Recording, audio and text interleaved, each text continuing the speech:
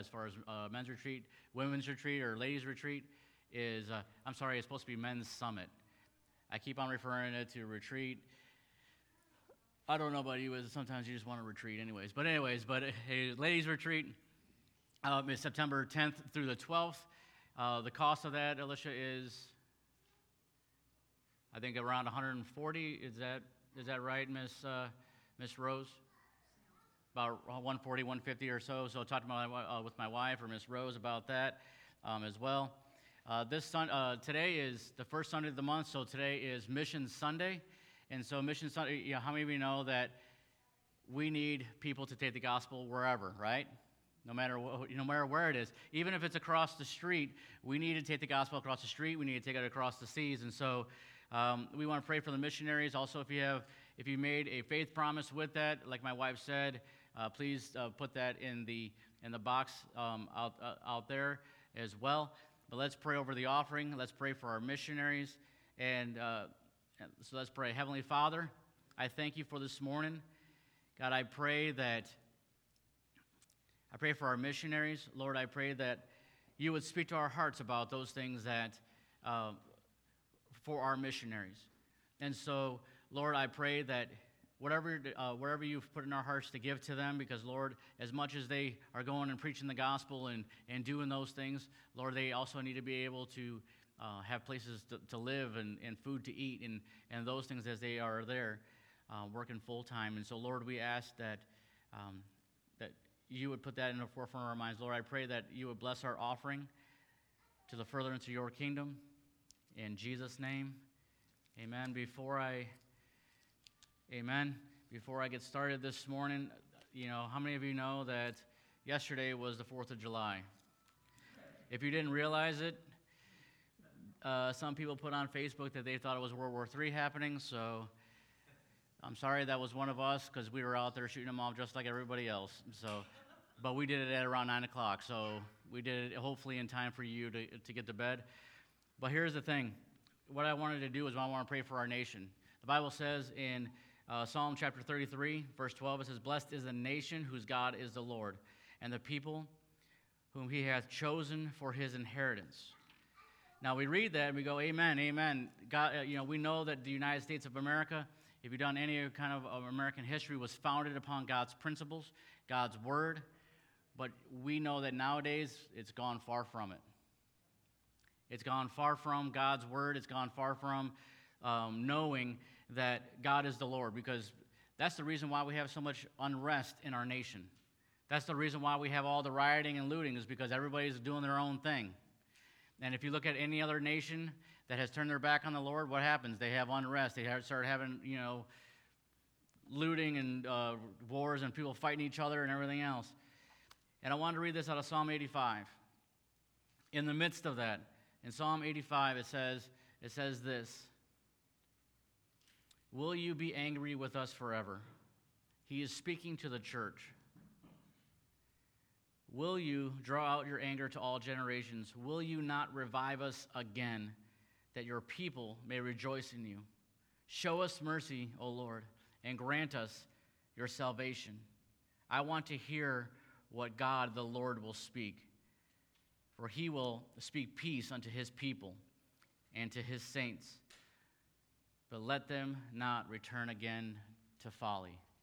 This is the thing, is that you'll have people come out and they'll talk about how this nation was birthed in rebellion and all sort of stuff. It was birthed in defiance towards tyranny, and the thing is that most people don't want that tyranny part. They just want to go on there and say everything is wrong in the world. All right? The thing is that in the midst of this, what does it say? It says, "Will you not revive us again?" Will you not revive us again? That's what the church needs. That's what America needs. Out of that, when America started, there was revivals that happened.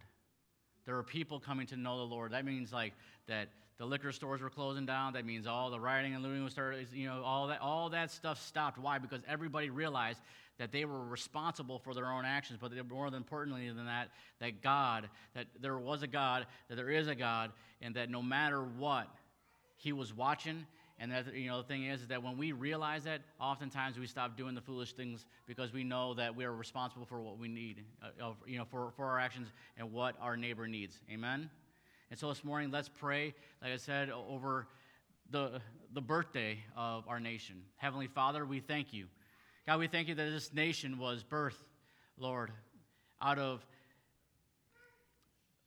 those that desire to get away from tyranny, from those that were persecuting them over in England and in Great Britain. That this nation started that way to break away, that there was a place for freedom, that there was a place that we would have free speech, freedom of religion. And so, Lord, I pray, God, that you would revive us again.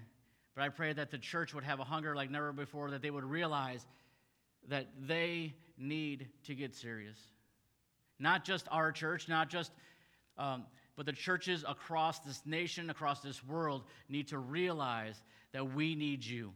That we cannot keep on going on and thinking that God is blessing America when we've turned our backs on America. That when we stop trusting in America, Lord, help us that we would trust in you, believe in you, but most importantly, that we share the gospel with our neighbor. Because it doesn't matter what sports team we like, no matter what sport we follow, no matter if our garden is doing well or whatever. The thing that matters is that we love you and that we trust you in Jesus' name. And Lord, I pray right now that as we get ready to hear from your word, I pray that the seed of your word would fall upon the good soil, the good and fertile soil in our soul, Lord, that it would go down deep and it would spring forth 100-fold. In Jesus' name, amen. If you could play that video for me. Then answered the Jews and said unto him, Say we not well that thou art a Samaritan and hast a devil? Jesus answered, I have not a devil, but I honor my Father, and ye do dishonor me. And I seek not mine own glory.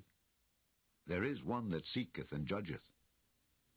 Verily, verily, I say unto you, if a man keep my saying, he shall never see death.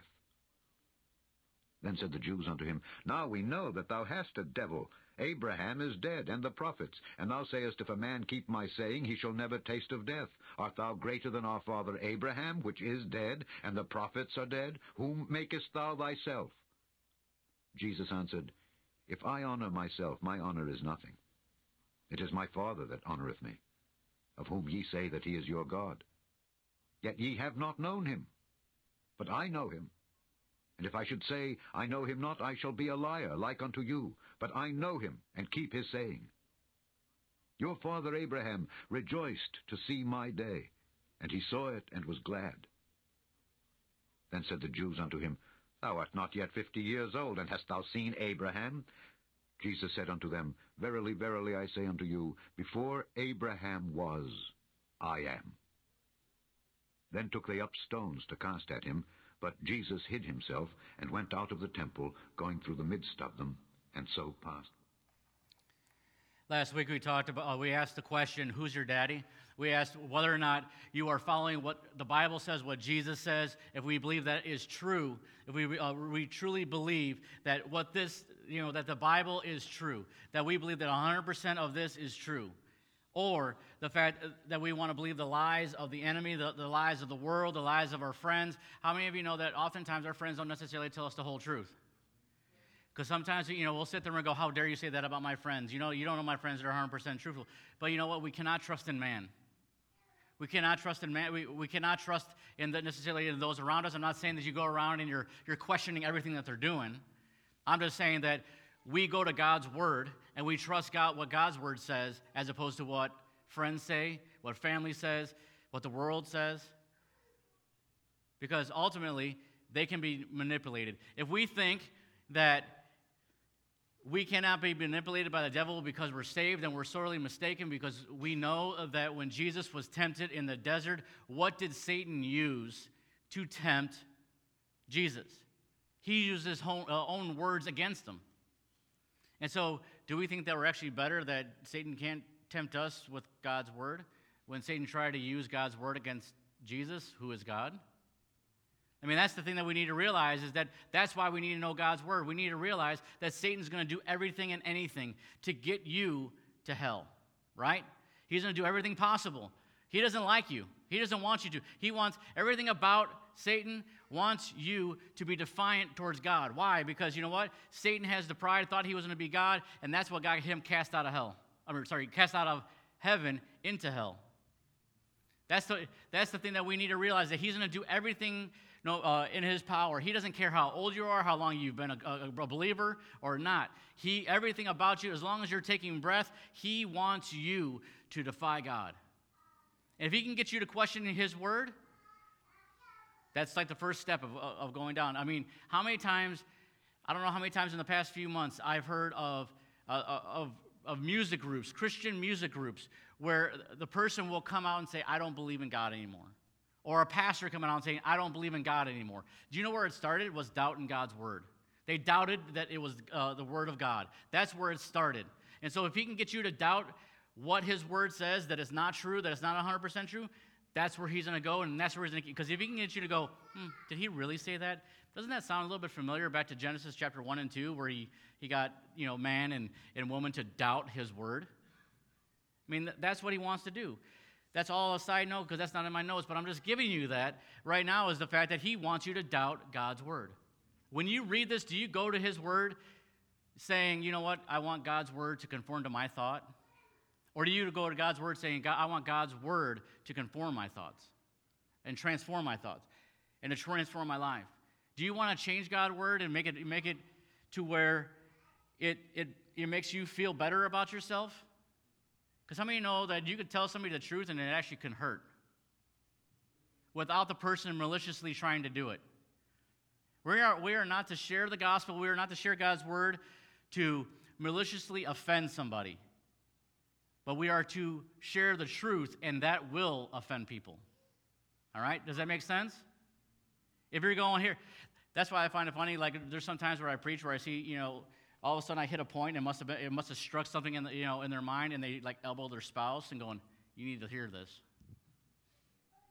You need to hear this." And it's like, no, that's like maliciously trying to get them to follow the truth. You're going, "Listen to this. I don't need to hear it, but you do." I mean, that's just trying to be honest this morning, And here's the thing is that as we go through this, like I said, we're going to we're ending John chapter 8 today. This is the end of it, and then obviously next week we'll go into John chapter 9. But what I want you to do is look at John chapter 8, verse 48. I want to talk to you for a few minutes about the statement of I am. I am. 2 small words, 3 letters, combined, but it is a powerful, powerful statement that Jesus is making, and we're going to see that here in a moment. But John chapter 8, verse 48, the Bible says, Then answered the Jews and said unto them, Say we not,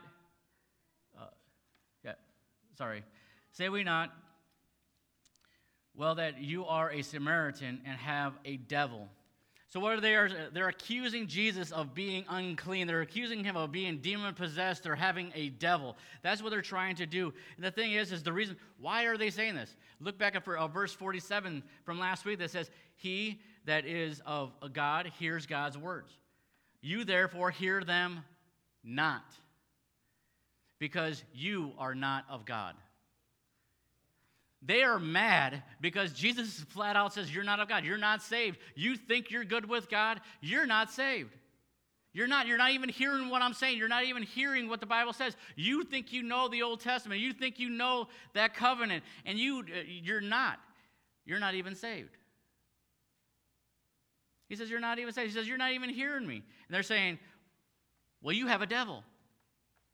I mean, how many times you know that if you ever see kids arguing about something, and the thing is that one of them has a point, and I say children because sometimes adults can act like children, is the fact that you could have someone making a valid point and actually saying, this is actually telling the truth, not trying to, I'm going to win this battle, I don't care, I'm going to win it no matter what, but actually telling the truth, saying, this is what's going on.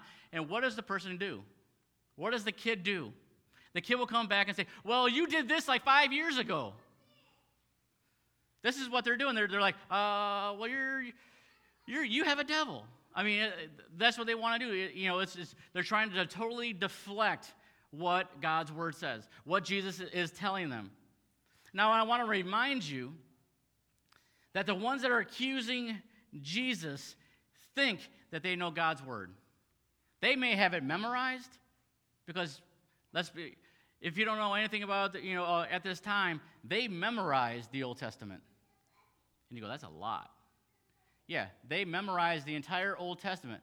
So like I memorized it, I know what it says. And how many times have you ever ran into somebody and said, well, I've read the Bible cover to cover like 50 times. I think I know what it says, but yet they're living like a heathen. You can read it and not get it. That's what is happening here. They're like, what are you talking about? I've got that thing memorized. I already know. God's word, that's the amazing thing about God's word. I can read God's word. I can read the same verse 100 times. And that 101st time, something speaks to me differently. The Holy Spirit just does that. It's amazing. It's powerful, right? Thank you for that hand clap. I like it. How many of you love the babies in the service? Because sometimes we can sit there and go, well, they're being a little loud. No, you know what? We're a Pentecostal church. They're over there shouting, and it's okay. That shows that there's life in the church. Because if there's no babies in this church, the church is going to die. I'll just tell you that right now. Amen. So I love that. Thank you, Big Mama. Thank you. Let's look at what the Bible says in verses 49 through 51. It says this.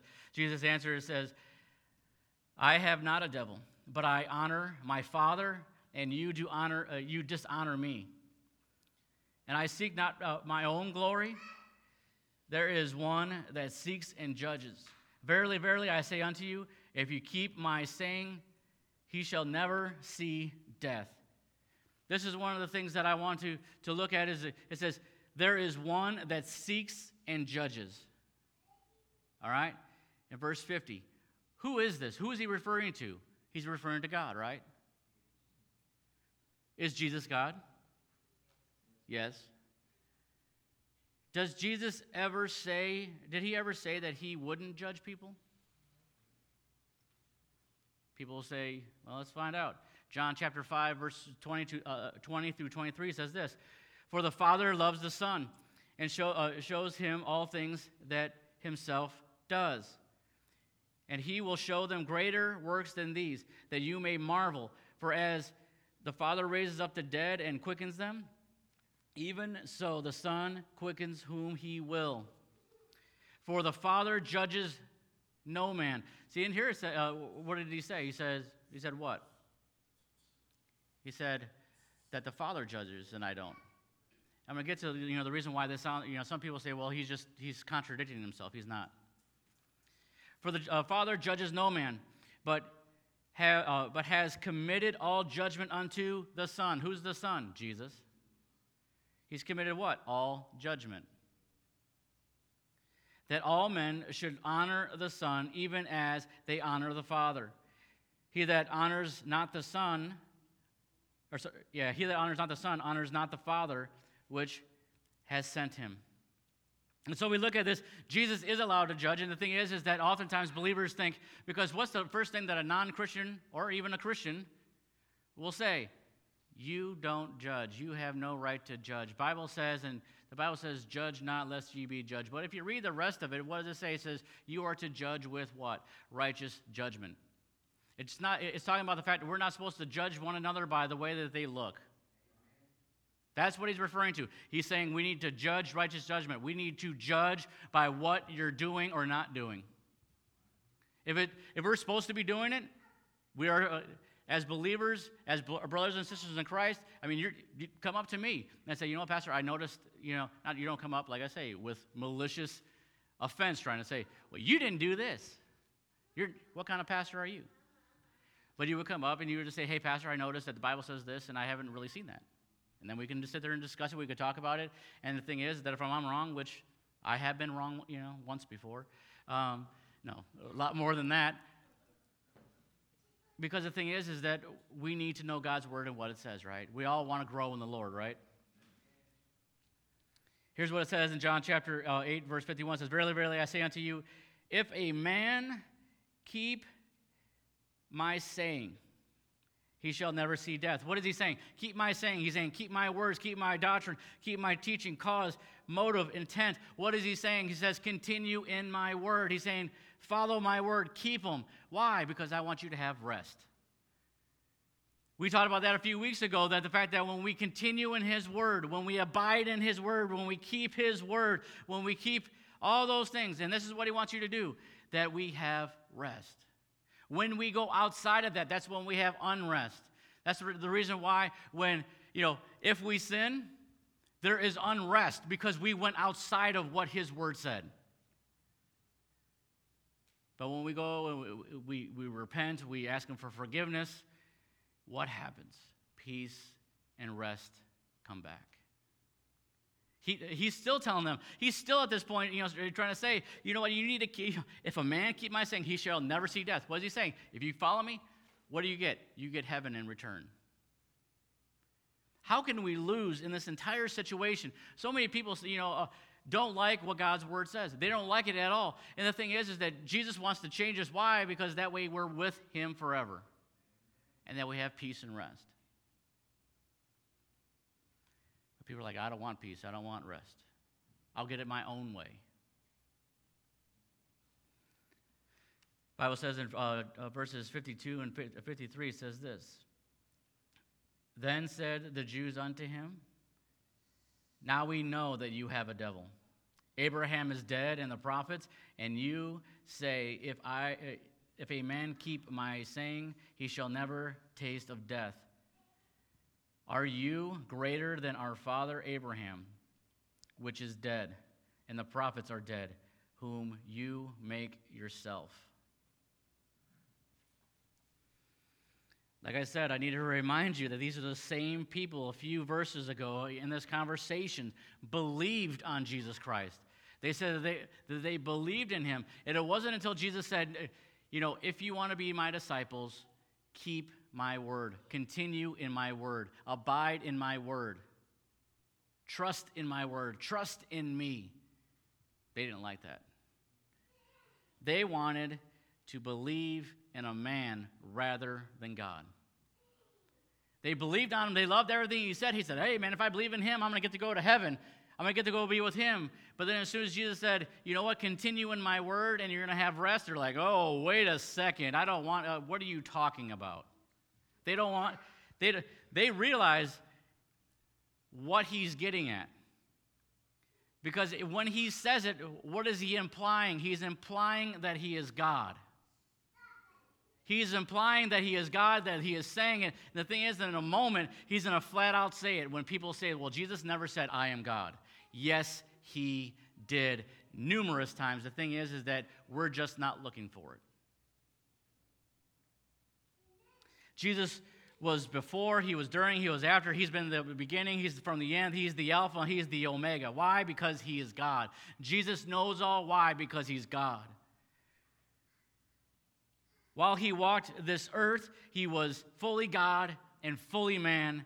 They separate. There's this doctrine out there that says that Jesus is not God, that when he came to earth, that all he did, he was just fully man, and that was it. And that God the Father was up in heaven, but Jesus was just man.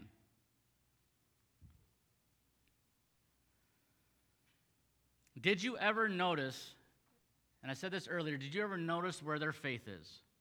Because look, what does it say in 53? It says, are you greater than our father Abraham, who is dead, and the prophets who are dead? Their faith is not in God. Their faith is in man. It's in man. And the funny thing is that the prophets and Abraham did what? They spoke of Jesus, and yet they're not trusting in what they said. They're just trusting that, hey, well, I'm a descendant of Abraham. They're trusting in their ethnicity, their family tree. That's what they're doing. That's what they're following, is that they're trusting, well, I was born a Jew, so that means I'm going to go to heaven because God loves me more than you because of my ethnicity, my skin color, my whatever. And it's the furthest thing from the truth because you know what? As I said earlier, God loves every shade of skin color. He loves diversity. He loves, every single family out there. You know why? Think about this. How many different kinds of bugs are there? Some say too many. Somebody had the idea that only good bug is a dead bug. How many different kinds of trees are there out there? How many different kinds of animals out there? How many different kinds of birds? You have birds, there's not just one kind. There's thousands of them. Why? Because God loves diversity. If he wanted everything the same, it would be a boring world, a dull world.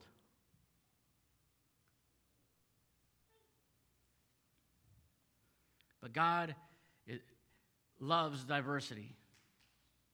And they're trusting in man. They're trusting in themselves. This is what the Bible says in verses 54 through 56 says this. Jesus answered, if I honor myself, my honor is nothing. It is my Father that honors me, of whom you say that he is your God. Yet you have not known him, but I know him. And if I should say I know him not, I shall be a liar like unto you. Now that's an offensive statement, isn't it? He said, if I were to lie, I'd be just like you. But Jesus is just love. He doesn't ever say anything offensive to anybody, so that must just be something that I'm just reading into it, right? No, he flat out, that's what he says. If I shall be a liar, like, he says, I know him, I know not. He says, I shall be a liar like unto you. But I know him and keep his saying, your father Abraham rejoiced to see my day, and he saw it and was glad. Now, this is one of the things that I wanted to point out in here because in this conversation, he brings up both himself and the Father. He does this throughout the Gospels.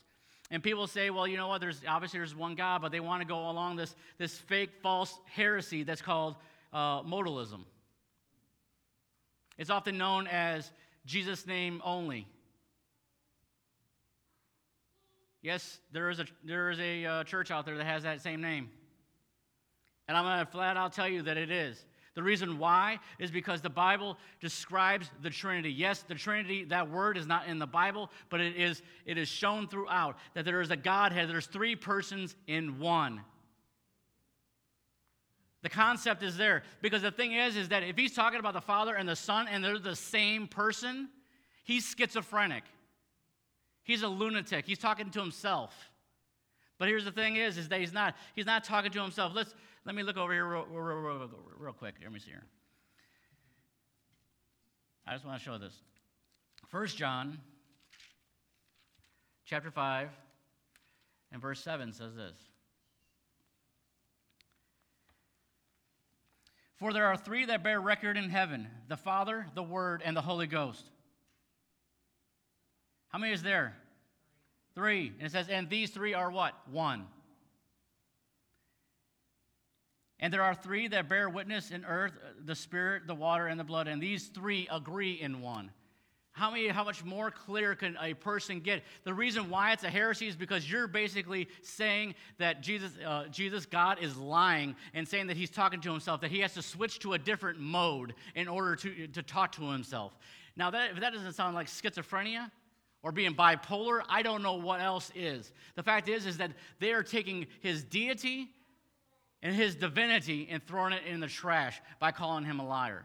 They will never say that that's a problem, but it is a problem because God is revealed throughout Scripture. If you read in the Old Testament, New Testament, he is shown as 3 in 1. Even all the way back to the book of Genesis, chapter 1, he is shown. He is not schizophrenic. There's 3 persons in one.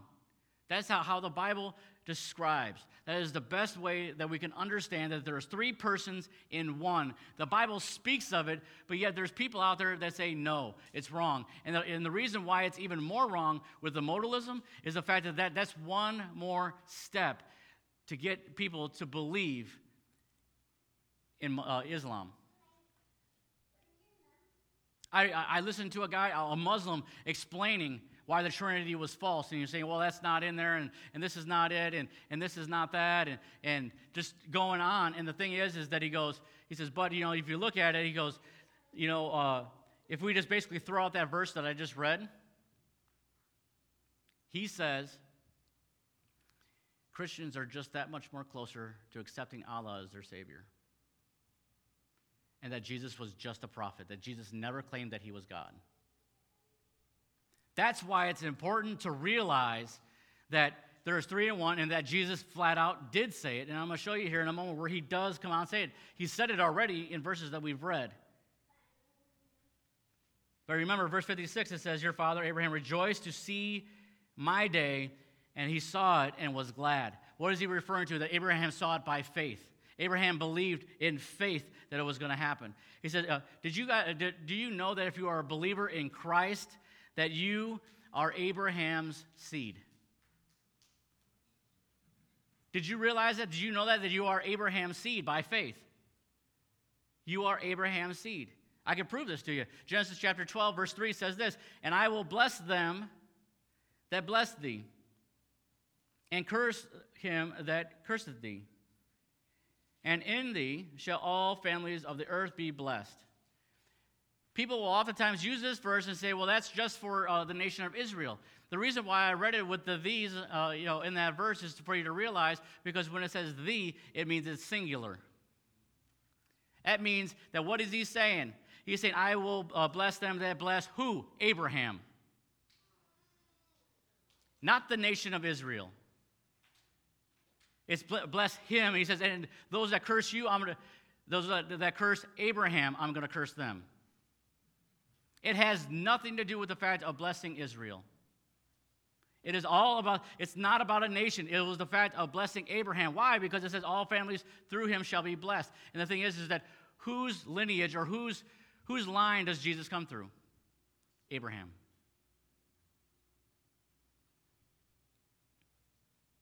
Now let's look at this. Like I said, it's by faith, right? Romans chapter 4, verse 3 says, for what says the Scripture? What says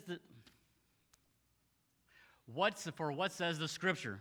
Abraham believed, and it was counted or reckoned to unto him for righteousness. Galatians chapter 3, verse 6 says this, even as Abraham believed God, and it was accounted to him for righteousness, or reckoned unto him for righteousness. And this, James chapter 2, verse 23 says, and the Scripture was fulfilled, which says Abraham what? Believed God. This is all by faith. Believed God, and it was imputed unto him for righteousness, and he was called the friend of God. So when we look at these things, the thing is that he's not saying, just because you're a certain people, that you're God's chosen people, that also, no. It says Abraham believed God, and it was what? Accredited, accounted, imputed as what? Righteousness. It has nothing to do with just being a physical nation going, they're more blessed because that's the Jewish nation. It is those that believe upon the Lord Jesus Christ, those that are born again, that are Abraham's seed. Why? Because we believe God, and it's accredited or it's accounted as righteousness. And then let's look at Genesis chapter 12, verse 7, which is just 4 verses down from the one that says, or I will bless thee that bless you. All right? What does it say? And the Lord appeared unto Abram, which Abraham is, before he got his name changed, was Abram, and then became Abraham, right? And it says, unto thy seed. How many seeds are there in a seed? One. It's not multiple seeds. Will I give this land, and there build he an altar unto the Lord who appeared unto him. I can keep it going on. In Galatians chapter 3, verse 16, it says this, now to Abraham and his seed, where the promise is made, he says not, and he says not, and to seeds. So what does he say? He says Abraham and his seed, not seeds. As of many, but as of one, and to thy seed, which is Christ. By faith, we are Abraham's seed through Christ. It does not matter where you come from. It matters who you know, and do you know him well and love him. Amen? Galatians chapter 3, verses 28 and 29 says, there is neither Jew nor Greek, there is neither bond nor free. There is neither male nor female, for ye are all one in Christ Jesus. And if ye be Christ, then are ye Abraham's seed and heirs according to the promise. It's not the fact that we sit there and we go, I'm going to go over there. And here's a strange thing, and the funny thing is that you have ones that say, I want to donate to the Temple Fund or the Temple Foundation for Israel. Do you realize this is a side note, not even in here, but when you say, I want to contribute to that because I'm supposed to bless Israel, no, it's just the fact that you are supposed to follow Christ. But anyways, you are helping do what? You are helping build that third temple that they want, that's spoken about in the book of Revelation, where what happens? The Antichrist comes into that temple and declares him to be God. Only thing that you're doing and helping is you're bringing about the Antichrist. You're helping bring the Antichrist in there. Because why? Because he's going to go in there and declare that he is God. The Scripture says that. Don't do it. Galatians chapter 3, verse 26 says, For ye are all the children of God by faith in Christ Jesus. Like I said, it doesn't matter where you come from. It doesn't matter what connections you have. Because I've met people who says, I know this person, I got connections. Your connection better be with the Lord. If you are in Christ, then you are Abraham's seed, and you are heirs according to the promise. We don't need to bless the nation or the country of Israel. Why? Because we are the church. We are spiritual Israel. Do you realize that? Why would God ask us to bless someone that utterly despises Jesus Christ, his Son, the Godhead? Because I've heard people say, well, you know what? They love God the Father, but they just don't really know about Jesus, so it's okay. They're the same as us. No, the Bible says that if you deny the Son, you deny the Father also. I'm not saying that we were to go around and start hating on the Jews and saying you're haters, because you know what? There's a whole bunch of other ethnicities out there that absolutely hate Jesus Christ. I'm just saying the fact is that we are the church. We are Abraham's seed. We are spiritual Israel. We don't have to bless someone that utterly despises and calls Jesus the illegitimate son of Mary, basically calling Mary a hooker. They call Mary a prostitute. They said she slept around. That's how Jesus came. And here's the thing. They call Jesus the bastard child of Mary. And yet we're supposed to bless them. And like I said, when you're blessing them, giving into that temple fund, you're bringing about the Antichrist. You're helping the Antichrist come. Whew. A little passionate about that. The Bible says in verse 57, it says this. Then said the Jews unto them, You are not yet 50 years old, and have you seen Abraham? What they're saying, it says, you're not even 50 years old. How could Jesus have seen Abraham? Here's the thing. The time period in between the time of Abraham to the time of Jesus was about 2,000 years. So what is Jesus making the proclamation in here? That he's God, that he's always been, that he didn't just come about because Mary gave birth to him. He's always been, he has always been, he will always ever be. He is always here, he is always with us, amen? That no matter what happens, he is God. That is what he is telling them flat out. He's like, no, I am God. Well, he doesn't really ever say it, does he? I mean, no, he doesn't say it, right? Verse 58, the Bible says this. Jesus said unto them, Verily, verily, I say unto you, before Abraham was, I am.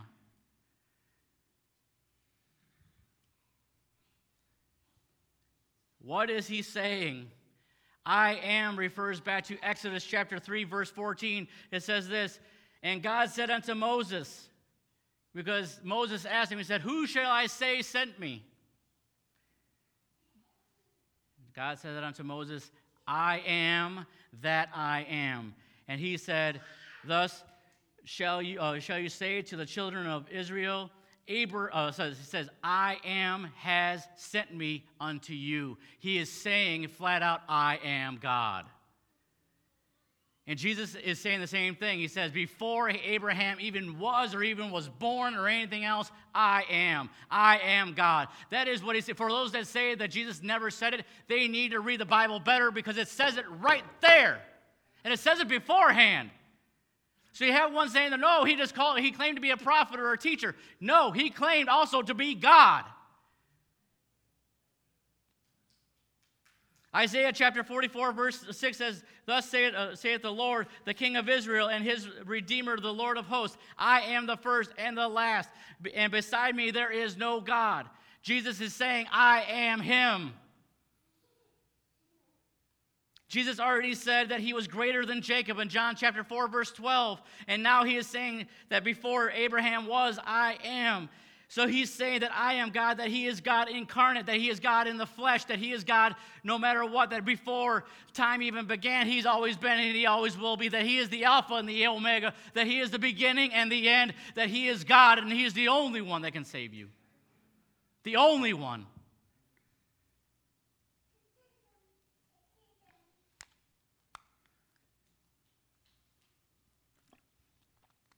Verse 59 says this. Then took they up stones to cast at him, but Jesus hid himself and went out of the temple, going through the midst of them, and so passed by. Jesus just proclaimed that he is God, and what happens? Because he kept on, trying to tell him over and over again who he is, and then finally he just came out and said it, and what do they try to do? They try to kill him.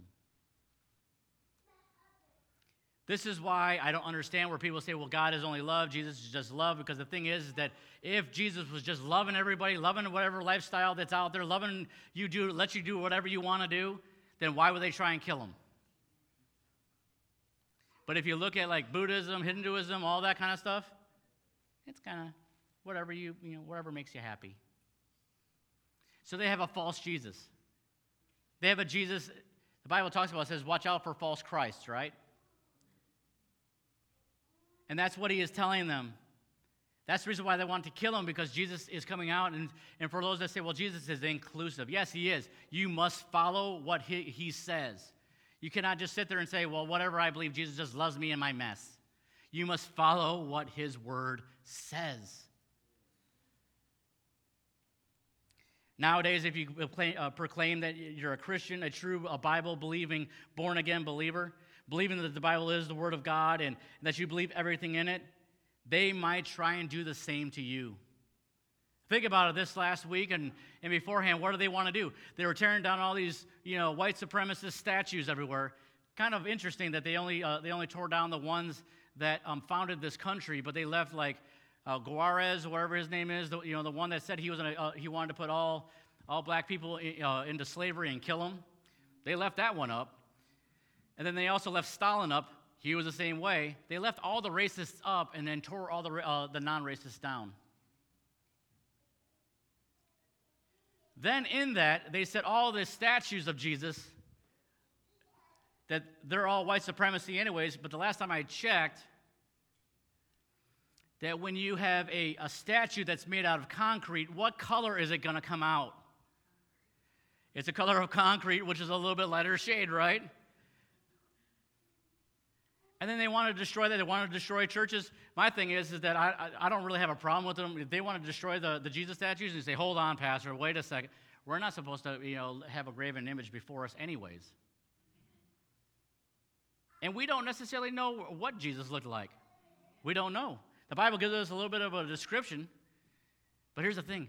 Since he was, Israel's over in the Middle East and all that kind of stuff, Jesus probably looked a little bit more Middle Eastern. And you say, well, how does that look? Look up people of Israel. Every shade of skin color in Israel is there. So you tell me what color Jesus is. I don't know.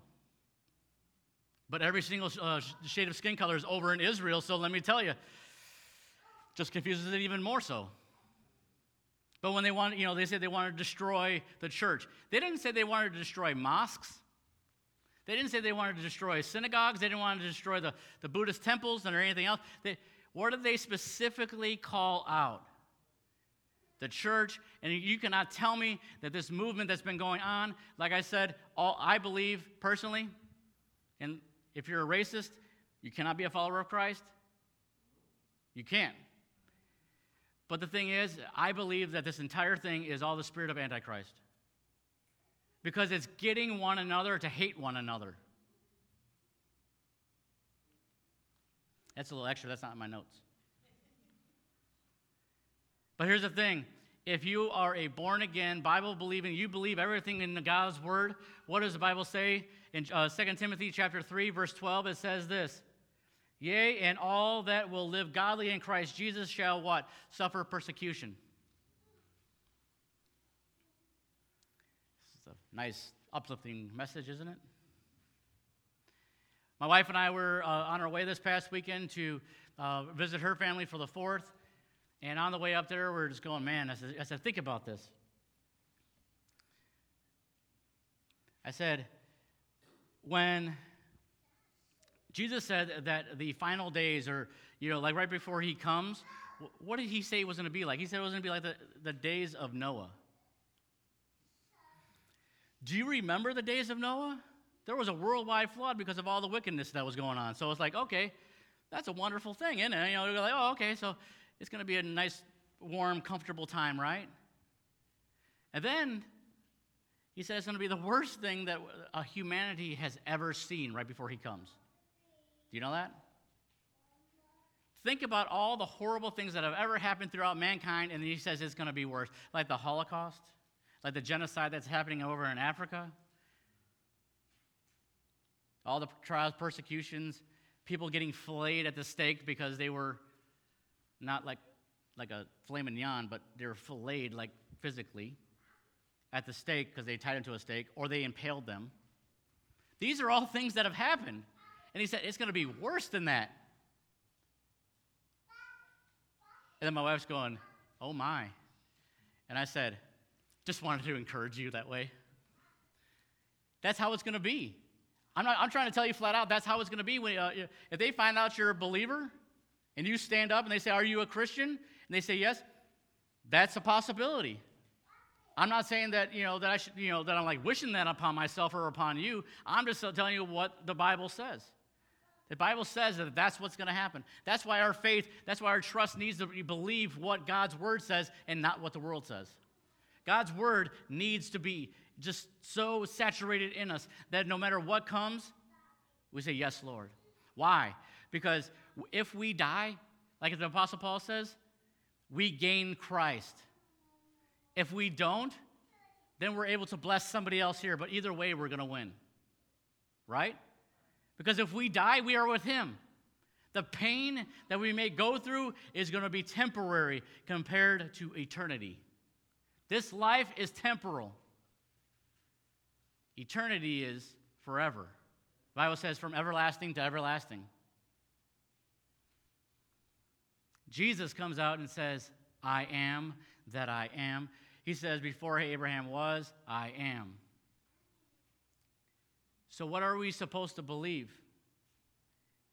Are we going to believe what the Bible says, or are we going to believe what the world says? Jesus says, I am God. And you know what the thing is that when God tells us to do something in his word that kind of maybe rubs us the wrong way, we don't change it to make it comfortable for us. We change ourselves because that's what God's word says to do. Do you know why? Because every time he says, don't do this, it's actually for your benefit. Do you realize that? When he says, don't commit adultery, people are like, how dare you tell me how to live my life? Don't fornicate, don't do this. Do you know why? Well, for one thing, there's a possibility you're going to get some sort of disease, right? Because you don't know who the other person's been with. Also, the fact is that people come up there and say, well, what happens if this person's better than this person and this? You don't have nothing to compare to, right? And the thing is that and that's just one of the examples. Man, I tell you, God is he's so mean and horrible that he actually wants my happiness as opposed to be always regretting and going around.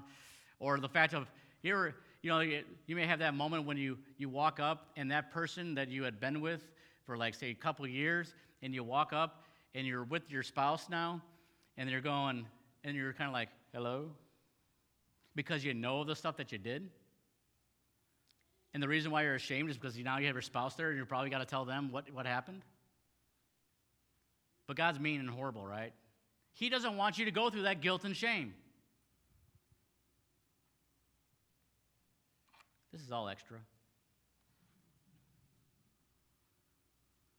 He is the I am. He created you. He designed you. He knows who you are. The thing is that he knows how to give rest in peace. Do you know why? Because he is the Prince of Peace. He designed it. He created it. What does the Bible say? That God is not the author of confusion or chaos. He wants you to have peace. If I could have every head bowed and every eye closed this morning. First and foremost, if you're not a believer in Christ, the Bible says that for all have sinned and fallen short of the glory of God. We all have. Everyone in this room has fallen short of the glory of God. They've all sinned. But the Bible says that we are to repent and believe the gospel, that we could be saved. And the death that we would experience in this life would not just be a physical death, but there's also a spiritual death. So you actually die twice if you don't accept Jesus Christ. The latter part, the Bible says, for the wages of sin is death, so there's a payment that has to be paid, and it's going to be paid with your life. But here's the thing is that Jesus paid that ransom, gave that gift, because later on in that verse it says, but the gift of God is eternal life through Jesus Christ our Lord. And this is something that we cannot boast about or anything else. This is not something that we can earn or whatever. We just have to trust and believe in Christ. That even while we were yet sinners, Christ died for us. The Bible says that if we confess with our mouths the Lord Jesus Christ and believe in our heart that God raised him from the dead, was to say, you shall be saved. So this morning, maybe you've walked away from the Lord. Maybe you've never given your life to the Lord. But this morning you said, you know what? I want to believe Jesus Christ. I want to repent and believe the gospel. That word repent just simply means that we're acknowledging and we're turning away from sin and we're trusting in Jesus Christ to save you. If that's you, you say, you know what? I want to give my life to Jesus Christ this morning. I just ask that you would raise your hand right now.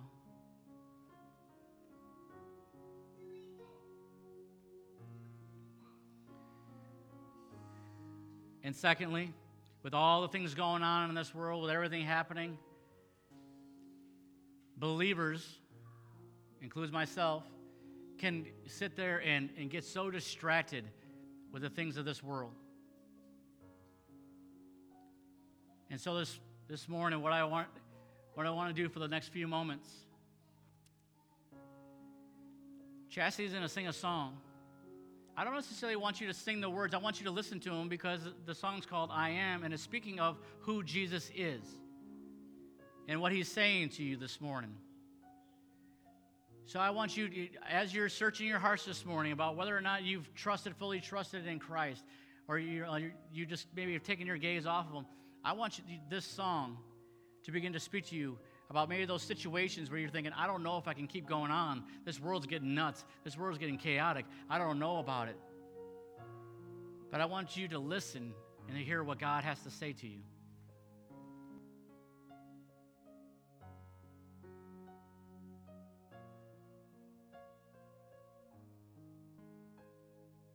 I am the Lord, I'm the Almighty God. I am the one for whom nothing is too hard. I am the shepherd, I am the door. I am the good news to the bound and the poor. I am, I am, I am, I am. I am the righteous one, and I am the lamb. I am the ram in the bush for Abraham. I am the ultimate sacrifice. price for sin. I am your Redeemer, the beginning and the end. I am, oh,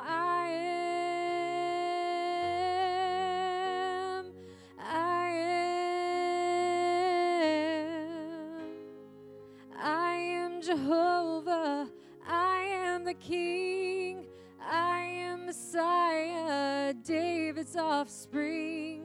I am the high priest, I am the Christ, I am the resurrection, and I am the light.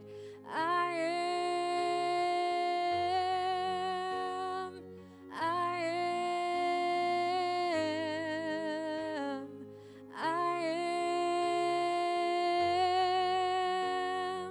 I am. I am the bread, I am the wine, I am your future, so leave your past behind. I am the one in the midst of two or three. I am your tabernacle, I am your jubilee. I am,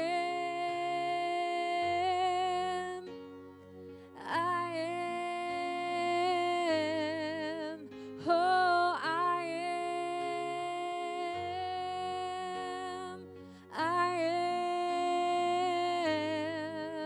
I am hope, I am peace, I am joy, I am rest. I am your comfort, I relief from your stress. I am strength, I am faith, I am love, I am power. I am your freedom. This